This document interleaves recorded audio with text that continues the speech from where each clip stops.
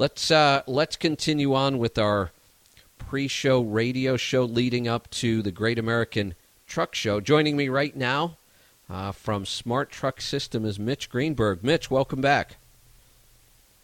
Thank you. How you doing, Kevin? Good. Great to have you here. We're looking forward to seeing you guys here soon. Yes, same here. And always a pleasure to join you on the show. Oh, great to have you. And what have you guys got going on new and exciting? Well, we got a lot of new things going on at SmartTruck. We've got a new product called a Top Kit that we just launched last week. We got it EPA verified last week. We, of course, have the GAT show coming up. And one of the things I'm excited to talk to you about today is we've got our first formal wave of feedback from our data exchange program that we actually launched on your show last year. That's the program we've got owner-operators testing out our different systems, different configurations, and using, obviously, their tractors, their trailers to generate real-world data, and that data looks really good for us as well. Excellent. Boy, I'd love to hear that. You know, one of the things, and I've said this about a lot of aerodynamic devices, especially trailer stuff, skirts, and the other things that have flooded the market, is many of the companies that are producing products do, like, zero testing. I mean, I've tried to do the research. They do very little research and development. They do very little testing. They throw a product out there, and, you know, people are just buying it and using it, but I'm not finding any numbers anywhere. And even the companies that test ahead of time, once the product's out there, I don't see much follow-up. So I love the fact that you guys do so much testing. Internally, externally, now with owner-operators in the real world. I mean, it's helping us understand more about aerodynamics and what works, and I love that.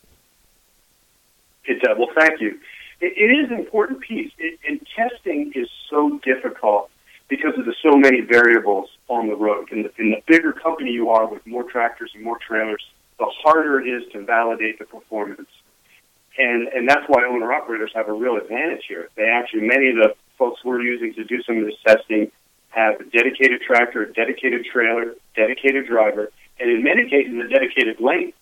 And what that does is it helps reduce a lot of the variability that you're going to see with real in-service testing. And that's a tremendous opportunity for SmartTruck to evaluate our products in the real world, as well as share with others in the industry about the differences you're going to see between real-world testing and the controlled track testing or wind tunnel testing or any type of controlled testing. As we all know, sometimes things don't cooperate so well in the real world, and you got to deal with that. So our goal with this, and we call it the data exchange program, just because we're collecting data from various owner-operators, all different types of equipment, different types of engines, different types of tractors and trailers, dry vans, reefers, and so on. And, of course, Kevin, we use your database. We use your Letstruck truck network to be able to track some of these guys. And in some cases, some of the owner-operators send us data directly. But the key to this program was really getting real-world data. And if I can, let me just give you the quick summary, and then we can maybe grab into some details. Yeah. What we ended up doing, we had a variety of our products tested, but we were mostly interested in our UT6 Plus, which is our premium package, the one that can deliver the most fuel savings. And so far we've got about 12 different owner-operators who formally reported in. And, of course, there is variability down the road. So what we're seeing, we've got about 1.5 million miles of baseline data, basically before we installed the UT6 Pluses. And we got about 250,000 miles since we did the installations on the different owner-operator groups. And we're seeing a performance range somewhere between 5.5% to 11%. Now, that is variable. The average performance for all of the data that we've collected is 7.2% MPG improvement since we installed the UT6 Plus.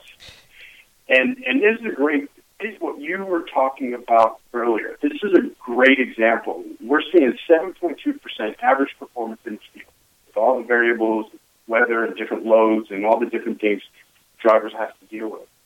In the perfect world, when we do controlled testing, we're seeing anywhere from 9 to 10.5%. Now, that's perfect 65 mile per hour, steady state, perfect highway conditions, which you can never get in the real world. Right. So we always expect there's some degradation between the perfect controlled testing and what folks are going to get in the real world. So an average of 7, and we're still collecting a lot of data. We're pretty happy with that. I think that's a sensible number. It makes sense to us. And we're also getting the typical feedback that we get from a lot of our customers with trailer tracking and handling and stability, and all that has come back from the test group as well. Yeah, and I've seen this a lot over the years. The most common scenario, and I see it over and over, when somebody's marketing a fuel mileage product, if they do any third-party testing, they certainly publish those numbers, but we know those numbers. It's controlled. It's not real world. It's good. It's necessary. I like to see it, but it's not real world. Then what you'll normally see is they'll pick one or two examples, and it's their absolute best, and it's a user testimonial, and we never really know how well the data was controlled.